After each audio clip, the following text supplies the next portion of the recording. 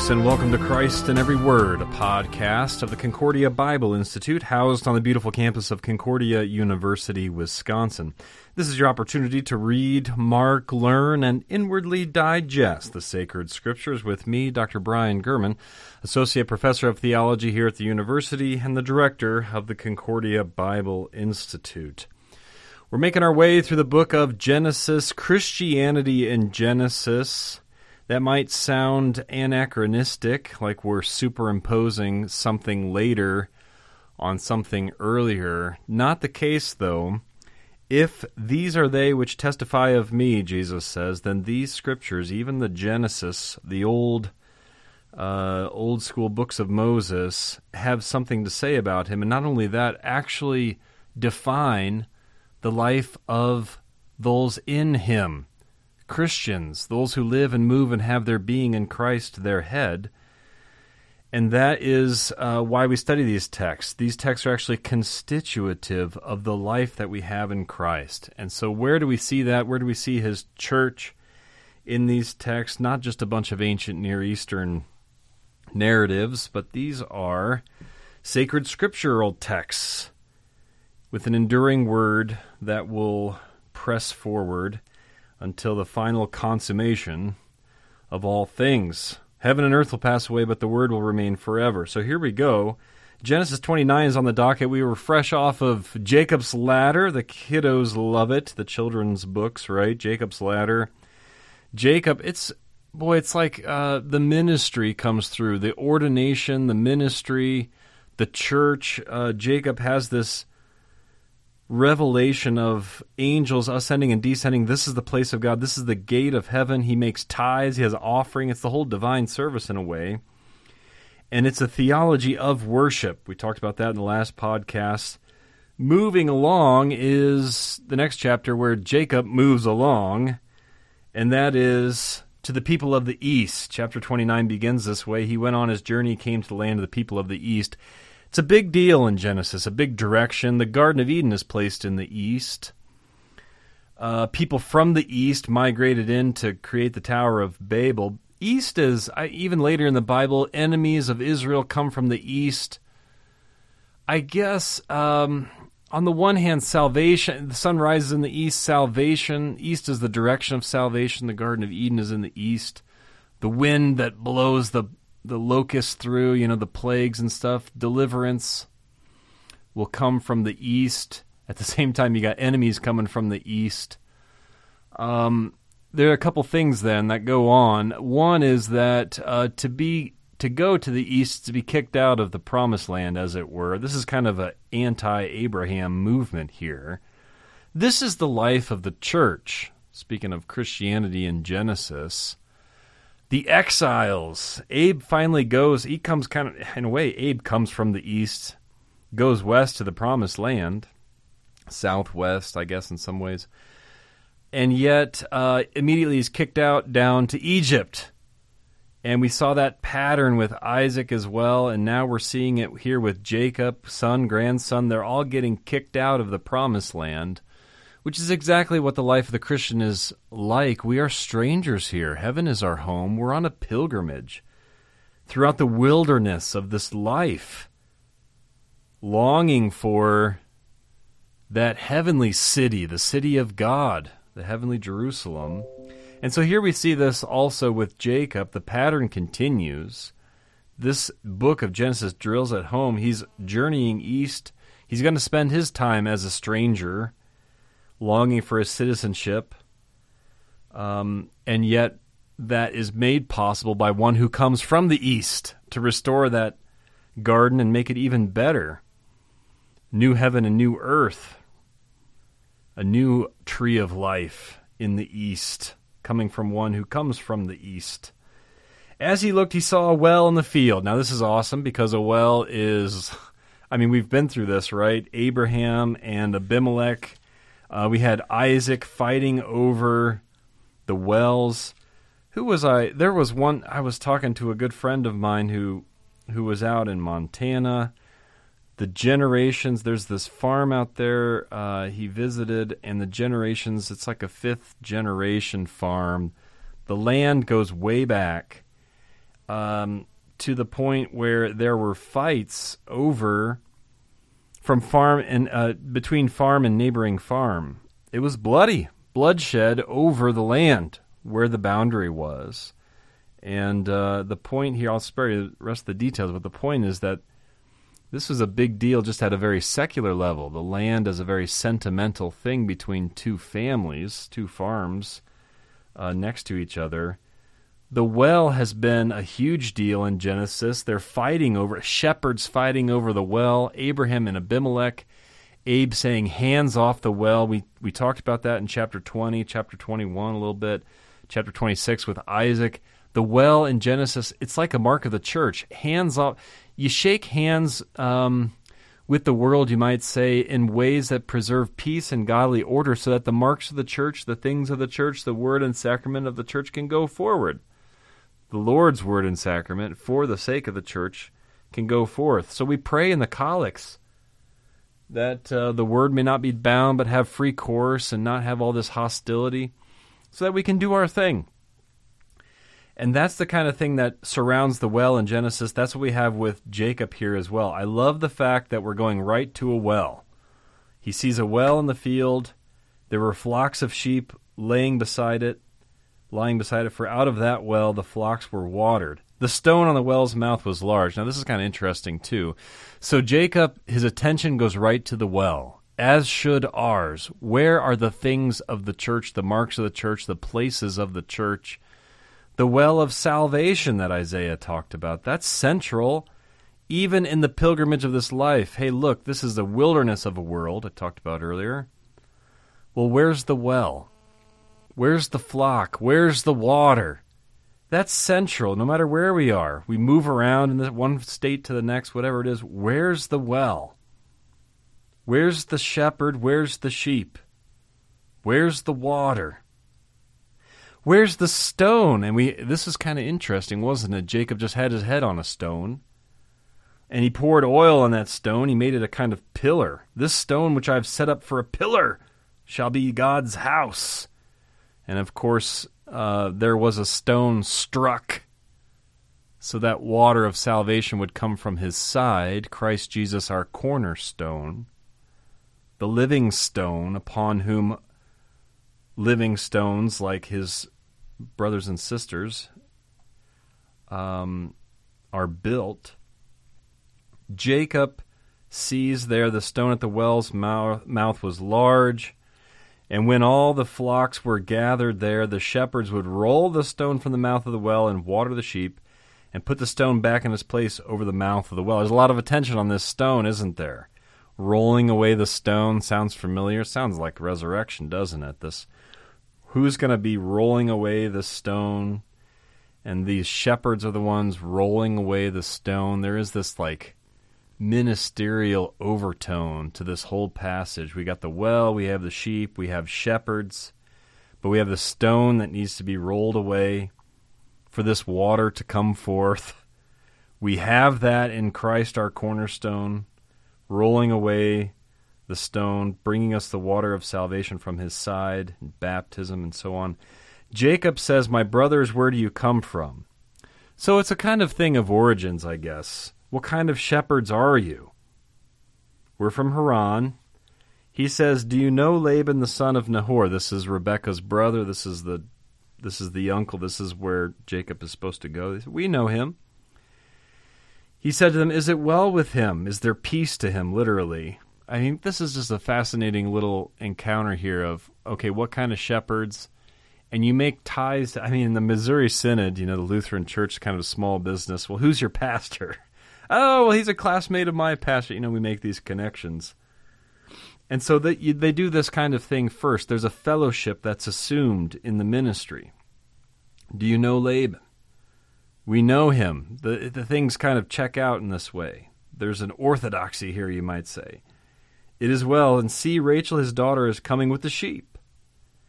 He said, behold, it is still high day. It is not time for livestock to be gathered together. Water the sheep and go, pasture them. Now, this is a fascinating this is how best to pasture the flock. And Jacob says, it's not time for this. They need to be it's kind of a misplaced priority here. There needs to be more activity. There needs to be more pasturing. There's a time and place for that. It kind of reminds me of Thessalonians, where people say, well, we don't have to work or do anything. Well, yeah, the day of the Lord has come, but that doesn't mean we're just going to forsake all of our vocations and so on. There's a time for being watered at the well. Think Sunday morning worship. There's a time to go out to the vacation. And they say, we cannot until all the flocks are gathered together and the stone is rolled from the mouth of the well. Then we water the sheep. There's a kind of dialogue here, isn't there, between Jacob and these shepherds. How best to tend the flock. I love that focus. When do you drink from the well? When do you gather the flock? When should they pasture? And the shepherds say it depends on this stone being rolled away. Then we water the sheep. So there's something. There's a few different things going on. When is the proper time to do things? Well, in the life of the church, we have this kind of rhythm around Sunday morning. This is when we gather. We drink from the well, body and blood, and so on. This is the strength and nourish we need for the upcoming week. And yet, then there's the time to have that week to go about our vocations and so on, as we talked about. Here, there's also this, this focus on the corporate life of the church. All the flocks are gathered together in one flock with one shepherd from one well. And you don't lose sight of that throughout the rhythm of this Sunday morning and throughout the week stuff. In other words, there is but one flock at the end of the day. There's a sense in which both of these things are true. Jacob shepherding and these Laban shepherds shepherding. We are but one flock, even though you're scattered all over the world. Hey, Sunday for us is, Saturday, the previous day, or on the other side of the globe, or whatever the case is. At the end of the day, all of the flock, in some sense, is gathered together. One flock, one Lord, one faith, one well, one baptism, one church that has sheep living in both heaven and earth at the same time. While he was still speaking with them, Rachel came with her father's sheep, for she was a shepherdess. Now, this is just a marriage.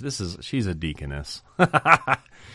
This is an ecclesial thing going on here, isn't it? Rachel, the first thing we learn about, she's with the sheep and she's a shepherdess. So this is all very much, we might be getting into turf of marriage and, Rachel and Leah and which woman does he love and all of this.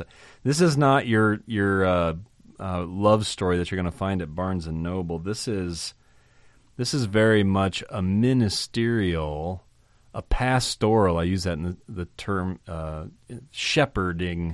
shepherdful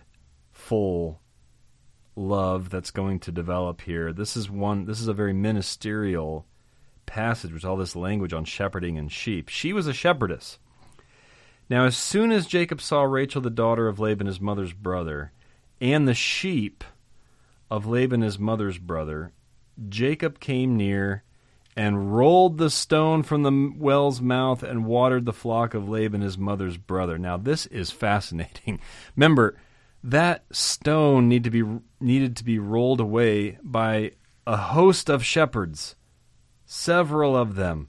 And yet here he does it himself. It kind of reminds me of John 21 with the fishing miracle.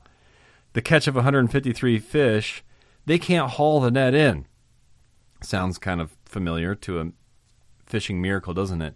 And yet then Peter hauls ashore, and he after he has an encounter with the risen Lord, he does it himself. Okay, now that is just, I thought all 7 of you couldn't do it, or whatever the case. And then 6 can't do it, and now Peter does it himself. Okay, that's Jacob here. All the shepherds can't do this, and yet when he sees the flock, when he sees Rachel, he sees the flock, his attention is on that flock, then all of a sudden, seemingly miraculous things happen. For the sake of the flock, the pastor, for example, takes bread, blesses it, breaks it. That's Christ's body and blood. That's well beyond the natural talent and ability of that human servant standing in the stead and by the command of Christ. And yet when that word is attached, when this is being done for the sake of the flock, the Lord's flock, his things for the sake of them,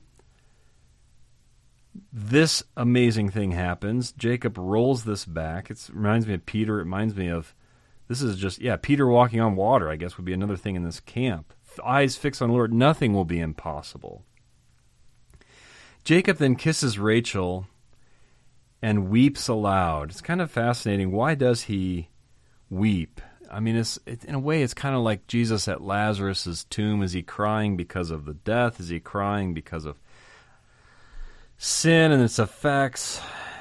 Is he crying because that's his friend? Is he crying because of their unbelief? Is he crying, because they didn't have the patience to wait just 5 more minutes, right? He knows what he's going to do. What kind of tears are these? In some ways, it's all of the above. I think that's the same with Jacob as well. He's crying because he's in exile, and that hurts. He's crying because the Lord is with him, as promised in the previous chapter. I will be with you. And now he does this thing that's way beyond him.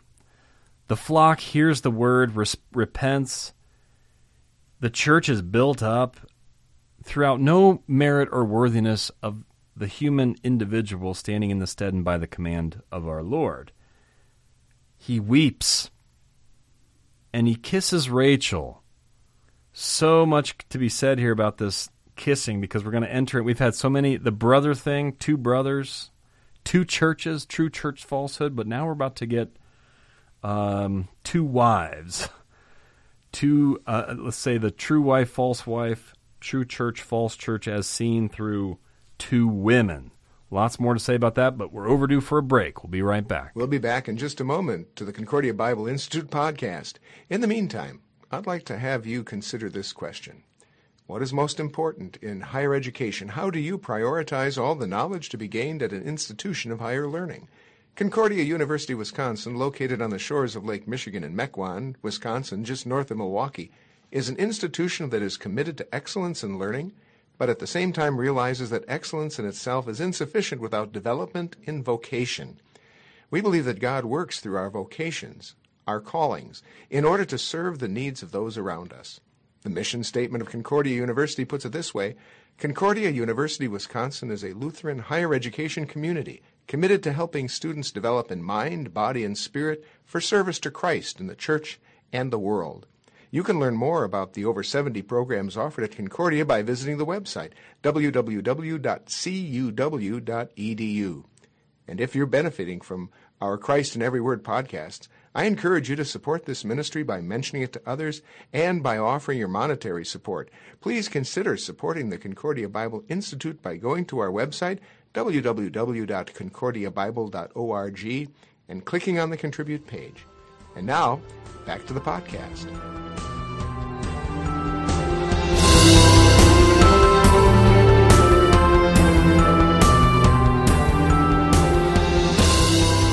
Alrighty there, folks. We are back with our study of Genesis chapter 29. I was just thinking about this at the break, how much this kind of echoes resurrection texts in the New Testament. Maybe there's more to be said here, and I'm not a New Testament scholar, and so I don't dig into these things as much as I should maybe. But John 20, you have the stone that needs to be rolled away. We talked about that. We have the weeping. Of course, Mary is weeping at the tomb, and she clings to our Lord's feet. In verse 12 of 29, Jacob tells Rachel that he was her father's kinsman. There's a lot of talk on brother. In Hebrew, there's a play on the word brother throughout this passage. It uses the word brother, all over the place. And I think that's emphasizing the kind of brotherhood that they have. It's deeper brotherhood. The brotherhood that exists is deeper than what's just at the familial, earthly level here. The brotherhood that stems from what Jacob is about to have with Rachel creates a brotherhood that's deeper than just familial ties. I'll say more about that maybe as we go along. But there's also the running, just on these resurrection parallels. As soon as Jacob tells Rachel he's her father's kinsman and that he was Rebekah's son, she runs and told her father. And then Laban hears it, and what does he do? He runs to meet him, embraces him, kisses him, brought him to his house. I mean, you have the running in John 20, the resurrection text. Peter's running, John's running to the tomb when they hear that. Mary is running to the tomb when she hears it, running to get the disciples, and then, so there's a lot of running going on. This is very much resurrection. It's just straight out of the Gospels, these resurrection echoes here. But also, and this is kind of also in the resurrection text also, boy, I didn't think I was going to get into all this, but I can't avoid it, and that is, in the resurrection stuff, you also have a marriage taking place.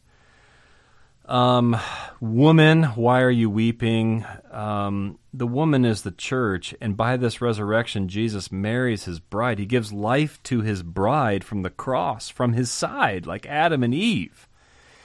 Life to his bride from the side. His side is pierced, water and blood. That's the life that he gives to his bride, even today.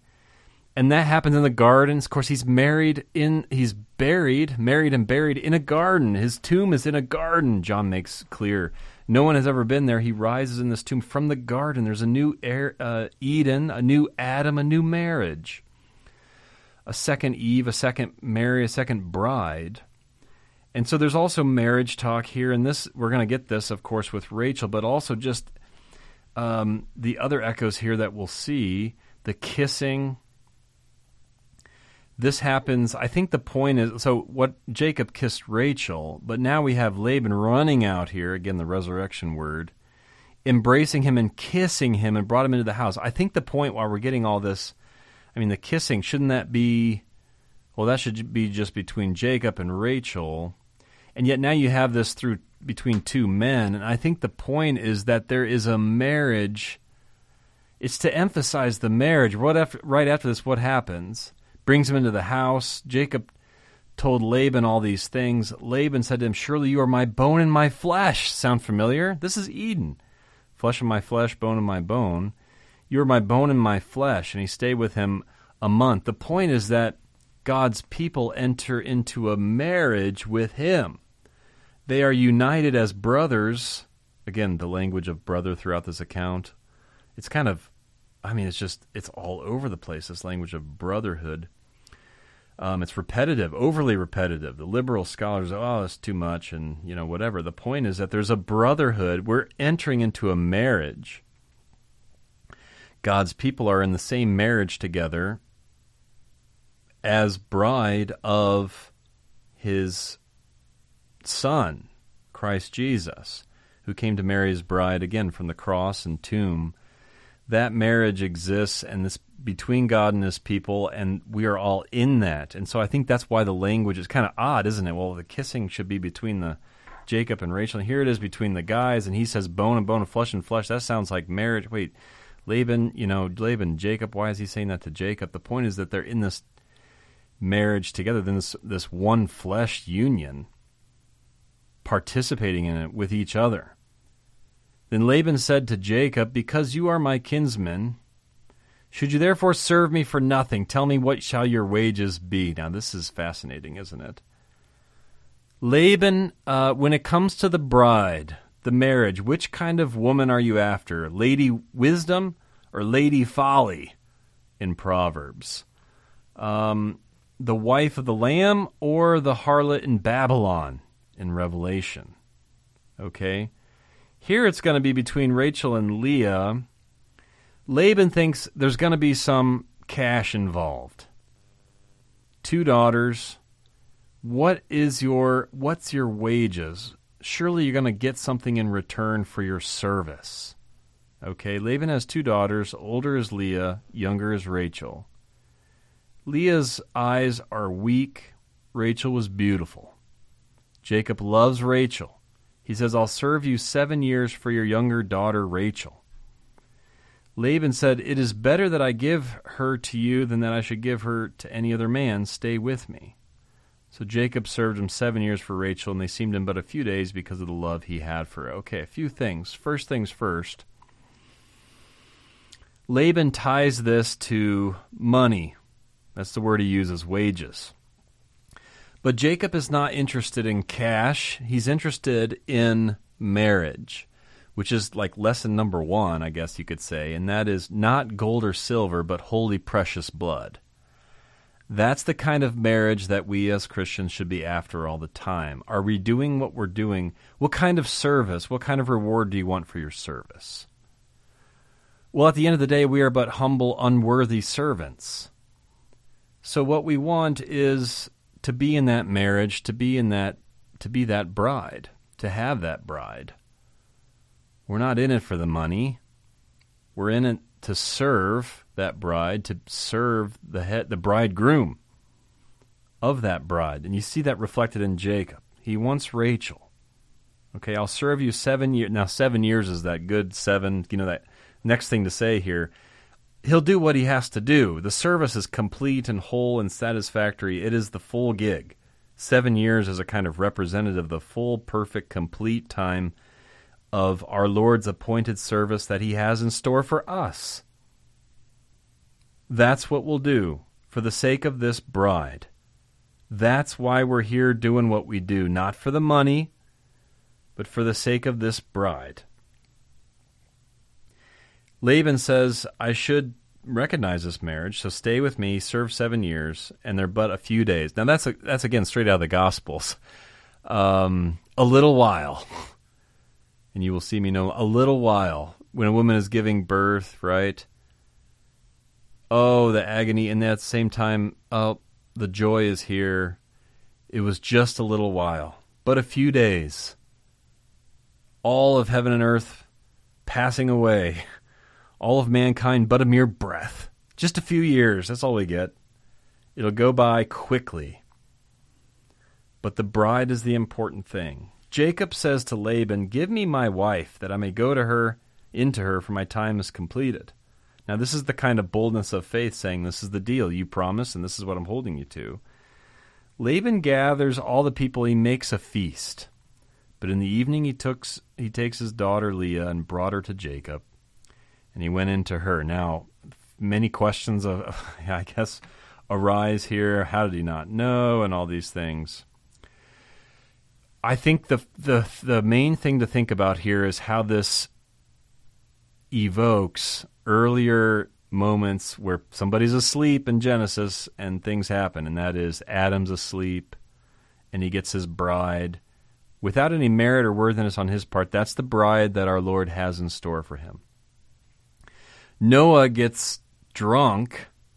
He's asleep, and we kind of know how that goes, something shameful.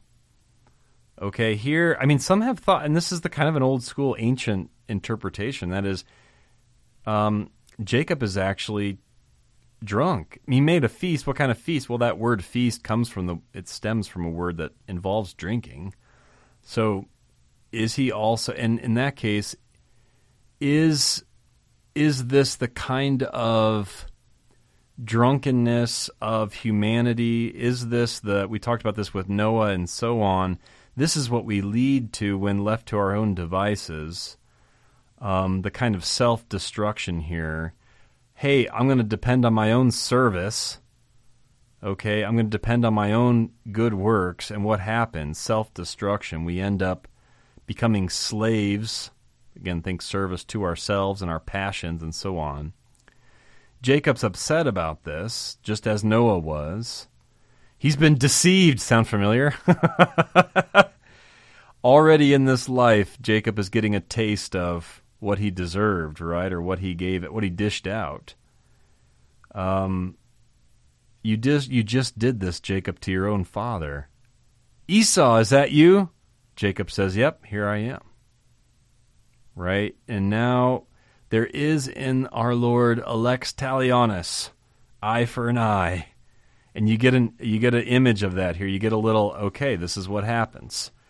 This is a little taste of a much worse judgment that could happen apart from great Jacob's greater son. Laban says it's not done so in our country to give the younger before the firstborn. Doesn't this sound familiar, right? It's not. Jacob's the same situation. He was the younger. It's not supposed to be your birthright, Jacob. And so all this is bringing to mind the grace and mercy that Jacob has been given in the first place. It's not about your service, Jacob. It's not about what you're bringing to the marriage.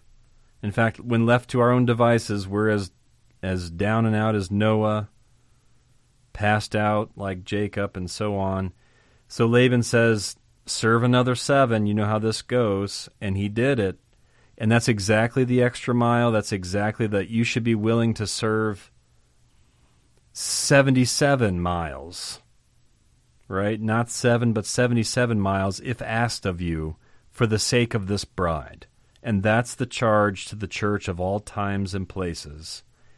And Jacob does so, and then eventually, as you see there in verse 30, he goes into Rachel, loves Rachel, and that's the marriage that we're after. This is the sort of thing that continues to be a factor in the life of the church. What's our attitude toward this true bride, the one that we love, the one that our Lord first loved in order that we can love one another within this bride? The Lord then has mercy on the unloved, and that is Leah, opens her womb. This is just a cross that the chosen have to bear. We've seen this barrenness before and how it points to the miraculous conception of our Lord. Leah conceives, and she has all these kids, right? There are 4 of them here. Reuben and Simeon and Levi and Judah. And then after that, she ceases bearing. Now, this is a fascinating... Levi, of course, the priesthood. Judah, boy, the kingship. Even though Leah is unchosen, unloved, through her we get the priesthood, the kingship, king and priest. This is exactly how Genesis works. As soon as there's some special chosen, elected brother, our Lord immediately works for the sake of the unchosen to graft in a kingdom of priests from every tribe, nation, and language through his high priest, who is King of kings and Lord of lords, that God may be all in all. And that's the fascinating thing about how this chapter ends, the picture that we give of that grand story of the Christian faith. Lots to say there, but we're going to have to call it. We're over time. Thanks for listening. Spread the word to others so that they too can learn more about God and the salvation we have in his Son, Jesus. The mission of the Concordia Bible Institute is to provide Christ-centered Bible instruction from distinguished experts who teach Christ in every word of the Old and New Testaments to strengthen faith and spread belief in the one true God. Again, if you benefit from this podcast series, I encourage you to consider supporting the Bible Institute by going to our website, www.concordiabible.org, and clicking on our Contribute page. Until next time, my friends, I'm Dr. Brian Gurman, wishing you all God's blessings in Christ Jesus our Lord.